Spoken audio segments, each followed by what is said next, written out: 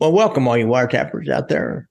I have a kind of a special and interesting show today, I think. I did a real deep dive on a little known subject, but this is special because I want to take this opportunity to ask you guys if you just subscribe to my YouTube channel. It's kind of an ego thing, but I'm sitting here at 4,800 subscribers and I get a little something. I get like I can tag people, or I don't know, there's some kind of a thing like that on there. But just for my own ego, I want to go over the 5,000 mark if I can. So if you're not subscribed, you want to support the channel, even though you're an audio guy and you listen to all my listen to audio podcasts, which that's all I ever listen to. I like to listen to it on my phone.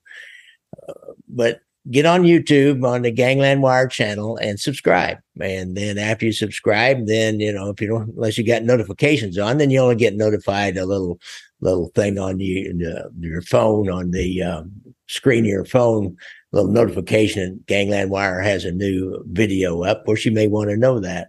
You may like the video after you watch it, but a lot of you guys, and I know I like to listen to them. But this story today is the 4 reasons that Gotti won his first big RICO trial.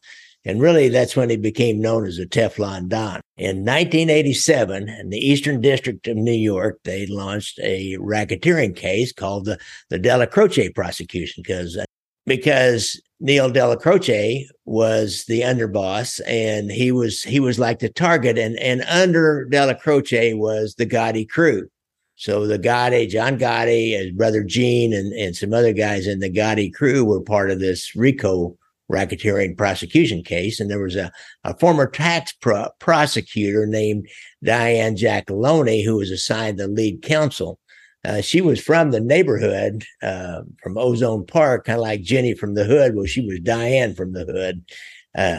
She grew up in Queens and went to Our Lady of Wisdom Academy and walked by the Ravenite every once in a while, is my understanding. This will come back and later in this story about her as a young girl walking by the Ravenite. But she was one of the most experienced trial lawyers in the Eastern District. Now, the Southern District was ran by Rudy Giuliani at the time, and they were getting ready to go to trial on the commission case. They were working on the commission case. And the Eastern District, New York, is not quite the glamour district. But there was a new young prosecutor named John Gleason who was assigned to second chair of Mrs. Giacalone. A little bit about Gleason. He had been a lawyer for a firm called Kravitz, which was a successful private firm in New York. He had applied to the Southern District because they were the big duck under Giuliani, but Giuliani rejected him. He then applied for the Eastern District, and the U.S. attorney in the Eastern District was Raymond Deary, who hired him. And this is the same Raymond Deary, and coincidence of all coincidences, he's a special master in the current Mar-a-Lago case. Now, Gleason, and I took most of my details from Gleason's book. He wrote one called The Gotti Wars, Taking Down America's Most Notorious Mobster. And I'll have links to that. And you'll see I'll have an image of the cover of it on the video here. Now, in that book, Gleason's kind of an interesting guy, and he tells about his very first appearance as a new federal prosecutor in the Eastern District. And he's assigned just a simple little bond hearing for a woman who had forged a $300 money order. I don't even know why that was a federal case and then federal court, but it was. And so he doesn't know what he's doing. When you're new on the job, you don't know what you're doing, right? And so he asked another assistant U.S. attorney. He said, "Well, how much bond should I ask for?" And the guy said, "Just ask for $20,000. He didn't know that. And he goes up in front to the judge and called his case. Her public defender probably asked for be released on her own recognizance. And judge looks at Gleason, says, "Counselor." And he says, "Well, I want $20,000 bond." The judge heard that, and he kind of does a double take, and he says loudly, "This is a $300 forgery, and you tell me you want a $20,000 bond on this lady." And Gleason says that he said, "I really didn't know what to say. I'd never, I didn't have any courtroom experience." He said, "I turned around and pointed back at that assistant U.S. attorney and said, I don't, that guy back there told me to ask for $20,000. And the judge says, again, loudly, get me somebody up here who knows what they're doing. And, and he released her on her own recognizance, which is pretty much what you'll do in a case like that. So a few months after he got into the U.S. Attorney's Office, Ms. Giacalone assigned him just to that case, and she was a lead trial, and he was going to second chair it. And he started answering different defense motions and reviewing all FBI reports and wiretap transcripts in the what they call the Della Croce prosecution. And so he let you know the kind of the timeline of events here during this time. It's a really important time in New York City in prosecution of the mob in New York City, and especially the Gambino family, but all five families, because February 25th, 1985, the commission trial starts. And that's under Rudy Giuliani and against the bosses of the five families in the Southern District. The Gambino boss, Paul Castellano, and underboss Neil Della Croce are defendants in that trial too. March 28th, 1985, just a month later, poor old Della Croce, he gets prosecuted along with John Gotti and Gene Gotti and the Gotti crew on a RICO prosecution. And they'll be defendants in that one. 8 months later, December 2nd, 1985, Della Croce dies of natural causes. December 5th, just a few days later, the Della Croce wake is held, and Paul Castellano doesn't show up. Now, Gotti uses this as kind of an excuse, saying he disrespected the underboss, and, who knows, there was a lot more at play. I think we don't need to go into that part of the story. We know a lot. I put out a story not too long ago about why Gotti felt he needed to kill Castellano, and it wasn't because he didn't go to that wake.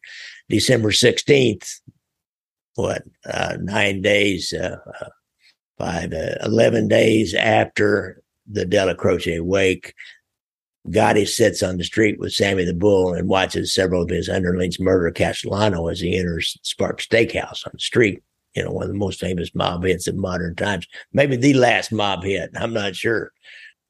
The Della Croce case in the Eastern District, the Della Croce case in the Eastern District now becomes the Gotti case, as Gotti starts off as like part of a trio that's going to oversee the Gambino family, but he is, for all intents and purposes, the new boss of the Gambino crime family. Now, this prosecution will center around Gotti's Bergen Hunt and Fish Club in Queens. Along with Gotti, they had Gene Gotti, John Cornelia, Della Croce's son, Armand, who everybody called Buddy. And there's another non-Italian named Willie Boy Johnson. There was three other guys that were part of another family, and Lenny DiMaria and Nicky Carozzo. He had a crew over in the Carnesi section of Brooklyn. I've struggled with that word all the time. So that kind of sets the scene. The first mistake. What was the first mistake that they made? Well, the first mistake was Willie Boy Johnson. I don't know if you guys know about whatever happened with Willie Boy Johnson. He was, I think he was part American Indian. He was not Italian. Maybe his mother was, I'm not sure, but it didn't seem like he was Italian at all. He was never a made guy, and he was pretty important. He'd been a long time Gotti associate, had known him since he was a young man. He was known to be a good earner for Gotti and Della Croce too, and for the family. Giacalone wanted to turn Willie Boy because she knew him as 5558 TE. A top echelon informant is what that TE means. And so it turns out Willie Boy had gone to prison back in the 1960s, and nobody took care of his family in any manner, even though he'd always kicked up religiously to Della Croce and Gotti. Ms. Giacalone was pretty sure she could make him on the murder of a man named Tony Plate. She believed that Della Croce had ordered Willie Boy to do this murder down in Florida while he stayed in New York. Bureau agents had gone to Ms. Giacalone and asked that Willie Boy be removed from the indictment, or at least allowed to plead to the murder and get a lighter sentence and maybe deal with him on down the road so they could protect him. And there was another informant, top echelon informant, that they wanted to protect too. And she wouldn't protect either one of them. Mr. Gleason reports in his book that she replied that informants cannot be allowed to get away with murder, and she refused to deal. Now, as we know, Sammy the Bull was allowed to get away with a lot of murders, and there's been a lot of informants been allowed to basically get away with murder, maybe do a 5-year or 6-year bit. They may make them do a little time, but it's not, it's not huge time for the crimes that they've done. But the agents, they were hamstrung, there was nothing else they could do. Ms. Giacalone brings Willie Boy in for an interview, and what do you think he's going to do? Offers him witness protection, and here's what he said: "John Gotti's my friend." Here's something kind of interesting. I'm going to read off the exact words that Gleason's book had that he probably got from a transcript. Ms. Giacalone said, "Well, Mr. Johnson, the fact that you've been an FBI informant since 1966 will be made public in this case." He said, "You can't do that. My whole family will be slaughtered. We're prepared to protect you." Willie Boy says, "I don't really want your protection. Why are you doing this to me? I was promised nobody would ever know and nobody to ever tell about this. Now you're going to tell John? I never met you before. How could this happen? You can't do this to me. I'm going to be killed. My whole family's going to be killed." So Ms. Giacalone, and I've been in this position, here's your choices, dude. You can cooperate. Your family goes into witness protection, and he would too, or you could not cooperate. And I'll just tell the judge that you can be of help, and I want you to testify, and I want you to be held without bail in solitary confinement to protect your life. And she said, the Gotti crew will try to get you killed in jail, and if they can't get you killed in jail, as soon as you get out, they're going to try to kill you on the streets. Now, choice number 2, door number 2, you stay in the hole for a year till we try the case. And if you get convicted, they're going to get life for murdering Tony Plate. And then you'll have to spend the rest of your life in the hole for your own protection, because they'll always be looking to kill you even in prison, because it's coming out in court that you've been talking. But if you somehow beat your own case, the murder case for Tony Plate, John Gotti have you killed the moment you hit the street, even if he's away the rest of his life. So you only got one choice. Do a little time. We'll relocate you and your family. And, or you can go to trial, plead not guilty, don't help us, and you'll do life in the hole more than likely, and or get killed. Gleason writes, Willie Boy didn't even hesitate when he said softly, "I will never testify against John Gotti. He's my friend. You can just take me back downstairs now." At a subsequent bail hearing, all the defendants and their lawyers are pleading for bail or asking for some kind of bail. Ms. Giacalone, in regards to Mr. Johnson, asked for no bail and said, "The reason is, Your Honor, Mr. Johnson's been an informant for the Federal Bureau of Investigations for a period of over 15 years. I can't even imagine. The silence was deafening. How do you have a deafening silence? But a hush fell over the courtroom. I'd love to see the inside of Gotti's head whenever that came out, and the rest of those guys too, but especially John Gotti's. Willie Boy jumps up and says, "Not true, Your Honor. I'm not an informant. I've talked to agents and everything, but I'm not an informant." Judge ends up saying, "Oh, Mr. Johnson, I'm going to have you detained, and I'm afraid that you'll run from the jurisdiction if I release you." Well, needless to say, there was a lot of unhappy FBI agents. Boy, I know Bill Owsley had something like this happen to him with a U.S. attorney up in Minnesota, and he's still livid. I'd bring that up to him once in a while, and he'll just go off on a tirade. And especially if somebody really helped you a lot, and big time help, not just bullshit little help. Sometimes you get these guys that give you little things here and there and throw a little fish to you. But these guys that really give you big help, you got to try to do something for them. So, to prosecute RICO cases, the government has to have what they call predicate acts, and that's all these other crimes that some of these people have done. And then they have to prove that these people did these crimes, were part of an organization that got benefits from the acts that they did, like sports gambling or loan sharking. Say you got a sports gambling and loan sharking conviction, or you get one in the process of this trial, this RICO trial. And then you need a storyteller to say, then the Gambino crime family or Della Croce and Gotti got money out of this crime. So most of these predicate act cases, loan sharking and gambling and murder, whatever, they were FBI cases. And these agents will never really forgive Diane Giacalone for exposing their top echelon informants. It's hard to believe, but we'll talk a little more about this.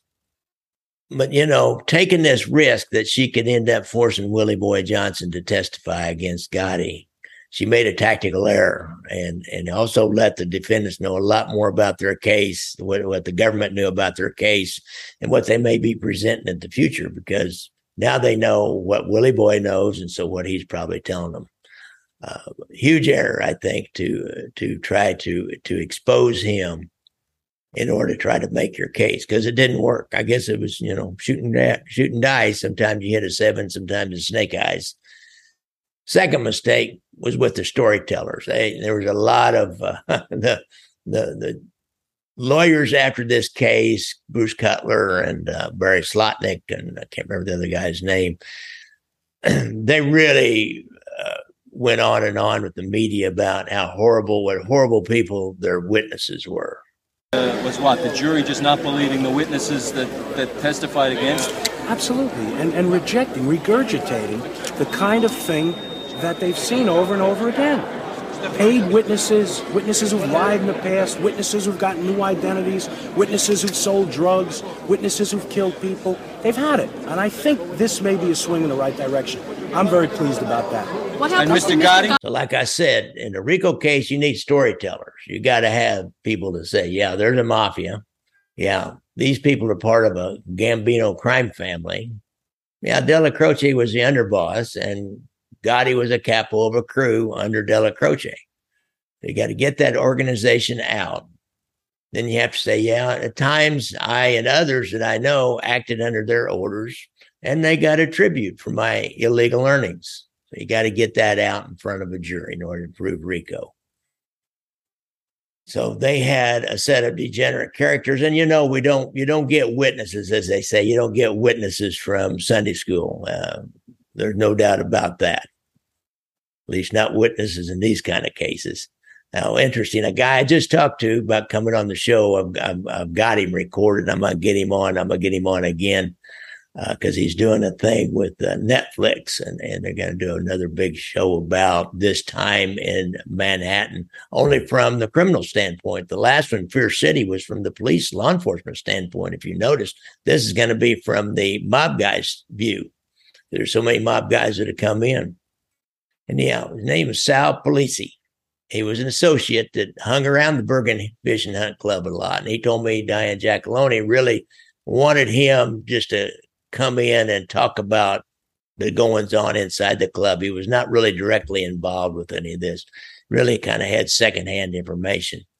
Now, he had turned informant and already gone to witness protection, and he testified against a corrupt New York State judge he had bribed from a narcotics case that he had. But he's a colorful character, as you'll hear when I get him on the show, and he's quite a storyteller. One thing about him that was killing him, to use him as a witness, and he didn't have any direct information, was he had already gained a reputation as being crazy, and he'd used an insanity defense in a 1974 case. He also had feigned insanity to the Veterans Administration and collected over $300,000 over the past 20 years. Hope he didn't say he had PTSD and get a lot of money. There's probably people that do that more than likely. I got a buddy that, I don't know, he claims he's got PTSD and he's got a full pension from, full disability from the military. Maybe he does. I don't know. Who am I to say? But at the time, Sal Polisi was also writing a book, and he taped hundreds of hours of his memories. Well, the defense were able to get hold of these recorded conversations, and they really did not sound good as far as who he was and what he was. And they also contained a lot of racist language. He dropped the N-word a lot, which, and from guy to guy, and especially in that world, you do. But on the streets, you get somebody in to discredit him and get somebody to say, yeah, he's known as Sally Ubats or Crazy Sally. I thought crazy was Pazzo, but what I read in Gleason's book was Sally Ubats. So the defense was pretty was able to pretty easily discredit Polisi. And the next one, Matt Trainer, he was a real mistake for many reasons. That guy was a piece of work. The prosecution didn't even use him. He was so bad. But the prosecution had to reveal that they had interviewed him and tried to use him. And so when they learned about it, they have an investigator go out and talk to Trainer, and then they realize they could use him to discredit the prosecutors. Trainer will, on the stand, they'll call him on the stand. He'll claim that Diane Giacalone tried to bribe him by saying that she put money in his commissary accounts and get him other little goodies because he was in jail at the time. And he even claimed that she gave him some of her panties to help him relieve himself sexually in jail. He said that Diane Giacalone, and he called her Mama Giacalone, and for some reason the judge allowed it, but he always called her that on the stand. And she told him, according to Trainer, that she would do anything to get the Gotti crew, because when she was a young girl, she often had to walk past the Bergen Fish and Hunt Club, and they made crude and lewd remarks to her and about her, which we know she did grow up in that neighborhood. He also said John Gleason's wife was a nurse. He learned a little bit about Gleason and said she was a nurse, and she had provided Gleason Tylenol 3 with codeine to get to him in the jail in exchange for perjured testimony. And the defense had even subpoenaed Ms. Gleason's personnel file from the hospital to see if she had ever been in any kind of trouble in regards to her handling of narcotics. Oh, this Gleason, oh man, he was just livid. He was, and can you imagine, that bringing your wife into this deal? But he was beside himself. Now, one of the murders that they're going to use was the murder of Jimmy McBratney. Now, Gotti had done that murder with Angelo Ruggiero, and McBratney was a big Irish guy who, with some other guys, had kidnapped Carlo Gambino's nephew, I believe. I think they'd kidnapped other Gambino family people and held him for ransom, and they'd accidentally or somehow they killed Carlo Gambino's nephew in the midst of one of these kidnappings. He had ordered Del Croce to make sure it got taken care of, that McBratney got taken care of, and he, of course, handed it down to Gotti, and Ruggiero did it, and they got caught, and they copped a plea. Now, they'd obviously, I know they used Roy Cohen. I don't know exactly how, but they used Roy Cohen to get some kind of a sweet deal. They did a 3-year bit for murdering McBratney. They probably claimed some kind of self-defense or something. I don't know. So one of the Irishmen who hung around and did these kidnappings with McBratney was a guy named Eddie Maloney. And he'd come into the government for protection after he was shot in the head several times in the Cozy Corner bar in Queens. And it was run by a member of Gotti's crew. And this was, because he was part of this kidnapping thing, they were trying to kill him for that too.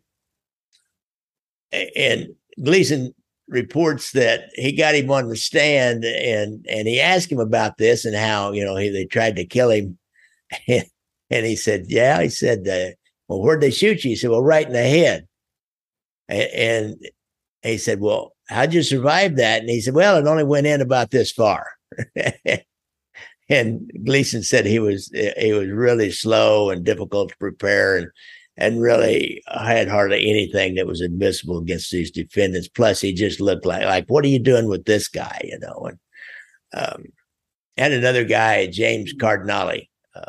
He traded off a murder for a manslaughter plea, and he could only testify that he'd been a regular at the Bergen Hunt and Fish Club for several years. And he started claiming things like, he said, well, Gotti told me that he killed the kidnapper of Manny Gambino, which he did, and he took a guilty plea on that. He said that Willie Boy Johnson, this is how he made the case on Willie Boy Johnson. He had said that he'd killed this Tony Plate.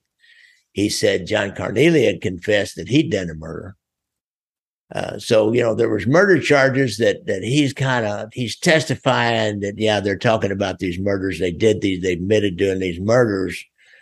But his word was totally unsubstantiated. And when they started attacking him on the stand, they said, well, show me which surveillance report or photo that he's in. He was just a nothing. Gotti would say he was just he was just a fucking coffee boy in the club and kind of a periphery hanger on her. And they painted him as that. They were able to paint him as that. And Gleason believes that the jury would not believe that he was important enough for anybody to discuss murders with.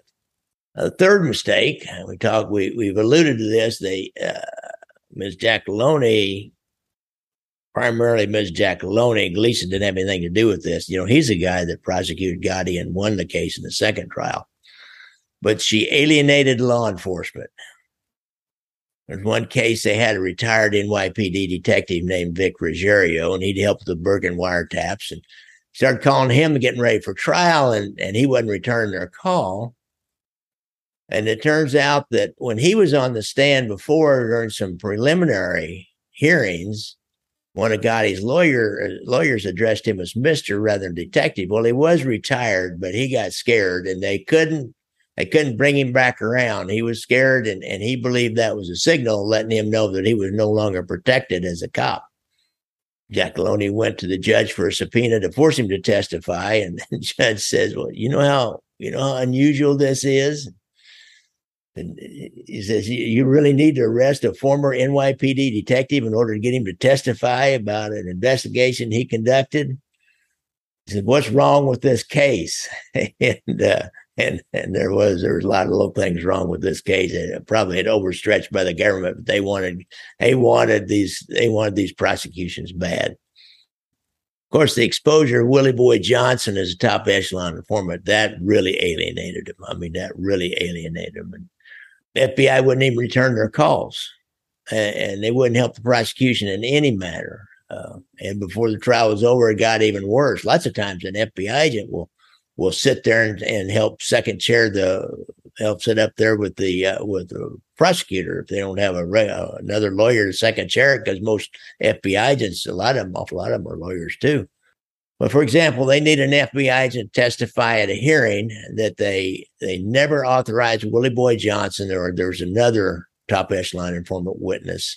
They never authorized them to commit any criminal acts during the time they were feeding the FBI information as top echelon informants. So after many calls, they finally got one agent to testify. But, then on cross-examination, somehow, and this is how bad it got, somebody within the FBI had given the defense inside information about this agent that testified. They'd never given them permission to do criminal acts. And he had once been demoted for improperly disseminating confidential information provided by an informant. So, that just blows you up. That just blows you right out of the water there. That just really discredits you as any kind of a witness that would be claiming anything about informants. And, so they said, of course, this guy's lying. When he testifies that he hadn't told the informers to commit crime. And I think many times I think people do believe that agents and even policemen will tell people to commit crimes and then tell them they'll cover for them. And, it's always understood that, I always just tell guys that, if I know you're doing stuff, if you get caught, I'll do what I can, but I don't want to know anything about it. And you're a big boy, but, and I wish you wouldn't do it, but I can't control you. So that's, what are you going to do? Fourth and final mistake. I tell you what, jury selection. I don't know if you know much about what happened with the jury on this, but, and it's weird that this will be a mistake because it looked like they were doing the right thing. This prosecution had two jury selections. The first one was going to be an open jury selection, and that means that during voir dire, that's when they question the jurors, the prospective jurors, the defense will be given a list of the prospective jurors and their addresses, and they'll be able to learn a lot about the jurors, usually because that's what you want to know about the jurors. If you're selecting a jury, you want to find out, where they live and and maybe go back and even check, as much as you can, check their background. As the jury selection progressed, they realized that these people were petrified of testifying in this trial, especially of Gotti. It said several of the women and the men even burst into tears just as the questioning started, the voir dire started. So go figure. I don't know. I don't think I'd burst into tears, but here's what they did do. And I think this was the biggest tip off. They'd give a quick look over at Gotti before they answered any questions. So is he listening? Is he watching? And the body language gives you away every time. So when they saw that was going on, they convinced the judge to suspend the election process and start with a whole new panel. And this time the jury was going to be anonymous. And they started with a huge panel, I think like 500 people. And it took 5 weeks to get a jury together. And they were only known by their number. And that means both the prosecution and the defense didn't know their name or their address or anything else about them. They were given a questionnaire that contained a lot of the usual voir dire questions. Have you ever been a witness? Do you know any of the defendants or the prosecutors? Do you have any connection to law enforcement? Have you ever been questioned by the FBI? Have you ever been a defendant? Have you ever been convicted of a crime? Have you ever been accused of a crime? Do you know anything about this case? Do you know anything about, the names of the lawyers and the prosecutors and the defendants? Do you know any of these people? Any of the other witnesses? Probably give them a list of most of the other witnesses. Do you know any of these people? I had some comic relief during this. They had one woman when she was answered the question about if she's ever testified in court before, she said yes. So the judge gets her in and then says, well, what about this case? What did you testify about? And she said, well, it was about the murder of my husband. The judge says, well, I'm sorry. It must have been a very horrible experience for you. But how were you a witness? What, did you see him being murdered? Or why were you a witness? She said, because I'm the one who did it. They let her go. Both sides agreed, we don't want her as a witness. But with all these precautions, a jury member slipped through unnoticed. A man named George Pape became juror number 11. Now, in hindsight, had everybody known the names of the jurors and something about them, their address, juror 11 probably would have been exposed because he told several lies during the questioning and the form and everything, and any follow-up questions they might have. For example, he had claimed he had never testified in a trial before. In fact, he'd testified for a particular professional criminal several times. He owned a business in partnership with this same man who was well known by these prosecutors. He had visited this guy in prison 40 times, was on the prison registration. He'd signed the guy's papers for his naturalization process. He was best man at this guy's wedding. But since neither the defense nor the prosecution knew the names of any of the jurors, they were all anonymous, they couldn't check the background of Mr. Pape. And of course, during deliberations, he vociferously argued for not guilty verdicts for the defendants. So how did this come out? Well, Sammy the Bull, good old our friend Sammy the Bull Gravano, our competition out there in the YouTube channel. Now, he has a good channel. I tell you what, the guy can tell a story. But I'm not going to start calling people bro. Hey, bro. That's right, bro. Anyhow, he told the agents that he had paid $60,000 to a Serbian criminal who was connected to the Westy gang in Manhattan.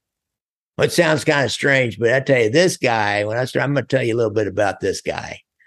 It's truth is stranger than fiction many times. The agent told Gleason, this is how this went down, said when they started debriefing Sammy's, I guess there's a victory party at the Ravenite after this not guilty verdict, or these not guilty verdicts for Gotti, Gene Gotti, and all of them. And at the party, it seems there are a lot of people congratulating Sammy about the victory. And they said, well, why is that? Sammy says, simple, bro, I fixed it.